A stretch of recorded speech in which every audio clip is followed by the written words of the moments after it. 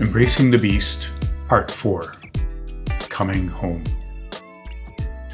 For this my son was dead and is alive again. He was lost and is found. From Luke 16:24. How do we come home again to the body?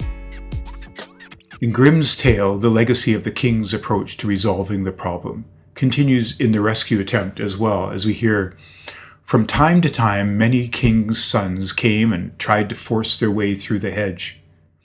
But it is impossible for them to do so, for the thorns held fast together like strong hands, and the young men were caught by them, not being able to get free, died a lamentable death. Or, as Feldenkrais warns us, stubborn effort and attempts to protect the body will not avail us in solving the problem of healing the rift between body and mind. Trying to break in by the use of force only brings up the stronger force of bracing, that is our damage control around the injury. The very unconsciousness of the control can be heard in the experiences of those I work with. Bodywork is essentially involved in bringing consciousness to areas of unconscious holding in the body, the places we call tension. Despite the wish on the part of both client and therapist that the tension should leave, often the harder the therapist works at the tension, the more resistance he or she will encounter. When I work with areas where a deep bracing is at work, it is common for my client's first awareness of the area to come as I will be told, I can feel myself resisting, but I don't have any control over it.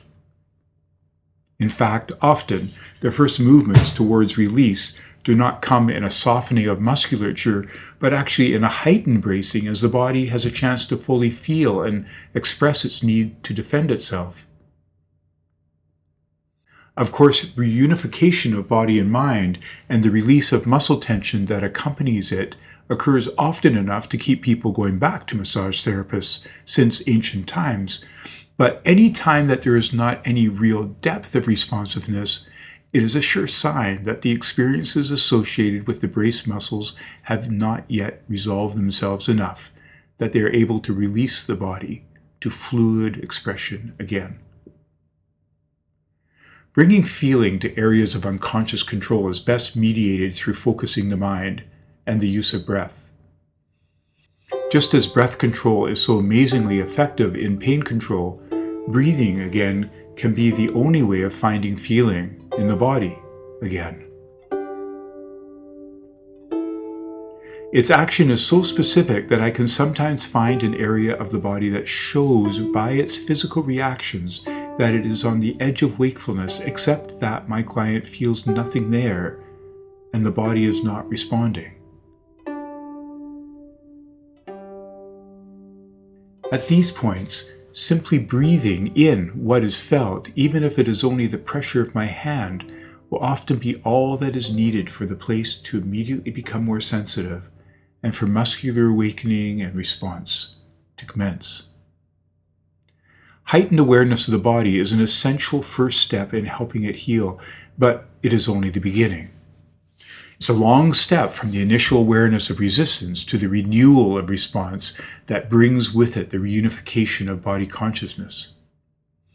It is a challenge that faces any prince who stands outside the hedge of thorns, pondering the enigma of its existence and the questions that it presents. How to find the way through the hedge of thorns that so capably pushes back at any attempt to change its hold on the body. How to do more than raise consciousness of the wounds of the area. It is a problem that faces body therapists whenever they are working with anyone in pain. But the same issues also quietly present themselves in bodywork whenever the body is still and unresponsive to the most determined attempts to reawaken it. It is certainly a problem that each of us face whenever we seek to explore the sleeping worlds that lie within us. At this point in fairy tale and life experience, when all the tools that we have about us have failed, we have need for something other than that which we know. This is the point we come to when all else has failed and when the attempts of our wounded perspective have not found a way, when every attempt to break down the wall of control that protects a wounded body have been rebuffed and frustrated. We can find no way back into the world of the body, the world that we so easily and quickly turned our back on. In fairy tale language, the answer to the hero or heroine's troubles comes from the unexpected, from that which might have been overlooked or perhaps looked down upon. Whether it comes as a frog or one of the many other nature symbols that appear in myth and fairy tale to offer the opportunity of a new worldview, only those seekers who find value in that which seems valueless may find the help needed to resolve the unresolvable problem, and eventually the secret's answer. In bodywork, the answer to unresolvable body tension most frequently lies in the place where we would least want to look at it, at the place of greatest pain. For as we shall see in our next tale, the indication of where we must turn for release is often at the very place we were not expecting it. In the world of the unknown, from the frog's well of the unconscious, where separation of body and mind locks our pain and troubles sleep within us. The question at this point in bodywork, when the area of trauma has been awakened to consciousness, its injury felt, is learning to relate to pain. This is the most difficult place to work through in bodywork. Pain is not a pleasant subject. We are not pleased to experience pain in our lives, and as we have seen, we will go to great lengths to control its influence on our lives. And yet learning to relate to pain seems to be the source from which healing comes forth in bodywork.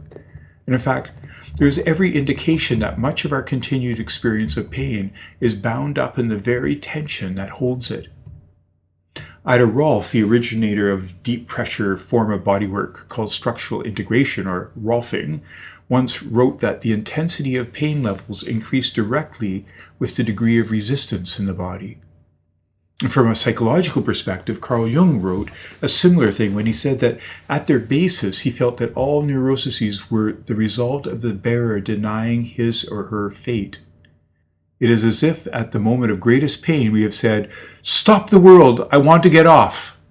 And with that word stop, have pulled out from the body the life of conscious feeling and frozen that particular scene of life.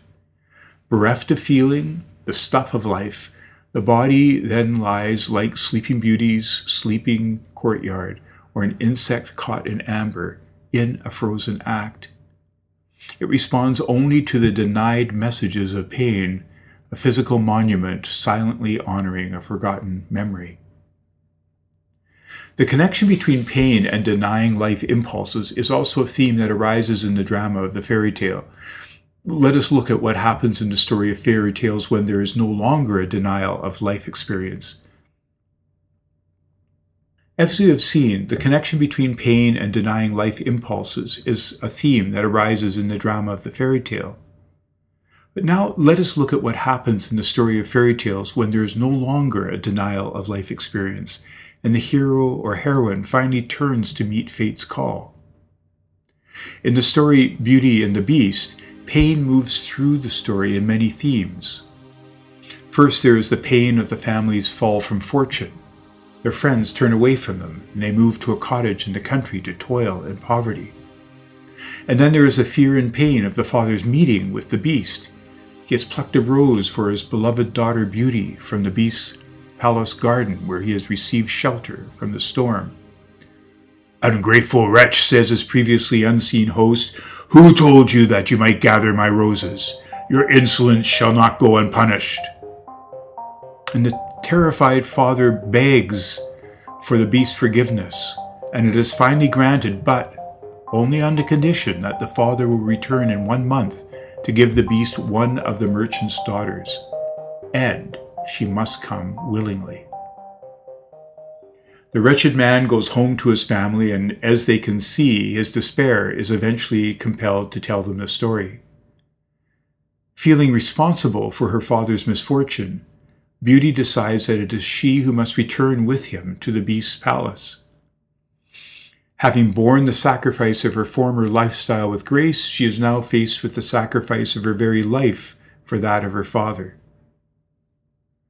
Our common reaction to pain is akin to that of Beauty's sisters, who, unlike her, never fully accepted their fall into poverty. We too would distance ourselves from the experience of our fall from grace, whether in body or soul. We would try to make the experience of discomfort one of an object, and most particularly an object that is other than ourselves. We disinherit the experience, projecting it out onto a hostile outer world. In our language, this is commonly seen when we say things like, "This chair is uncomfortable," rather than saying, "I feel uncomfortable in this chair."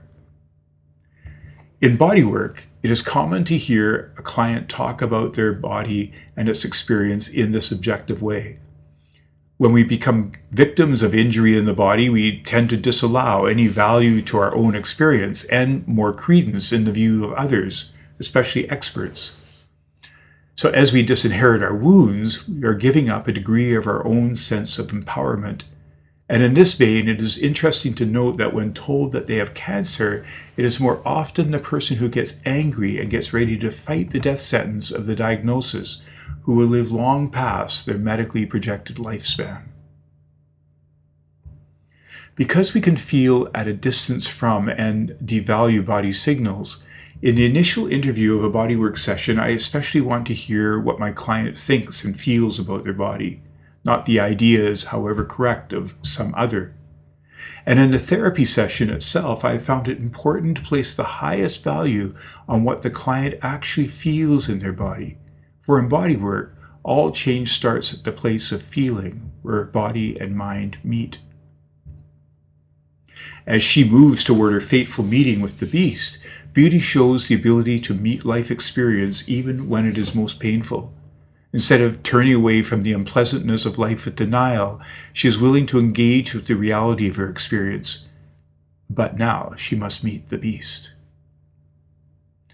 It is seldom that we go looking for discomfort in our lives. It is more often that it comes to us. Like the forgotten witch's curse in Sleeping Beauty, that which we have pushed away from our conscious life creates the conditions through which we are inevitably bound to that which we would deny, and eventually confronted with the coped with silent wound. This is the end of part 4 of Embracing the Beast. Come to the final part in our next section.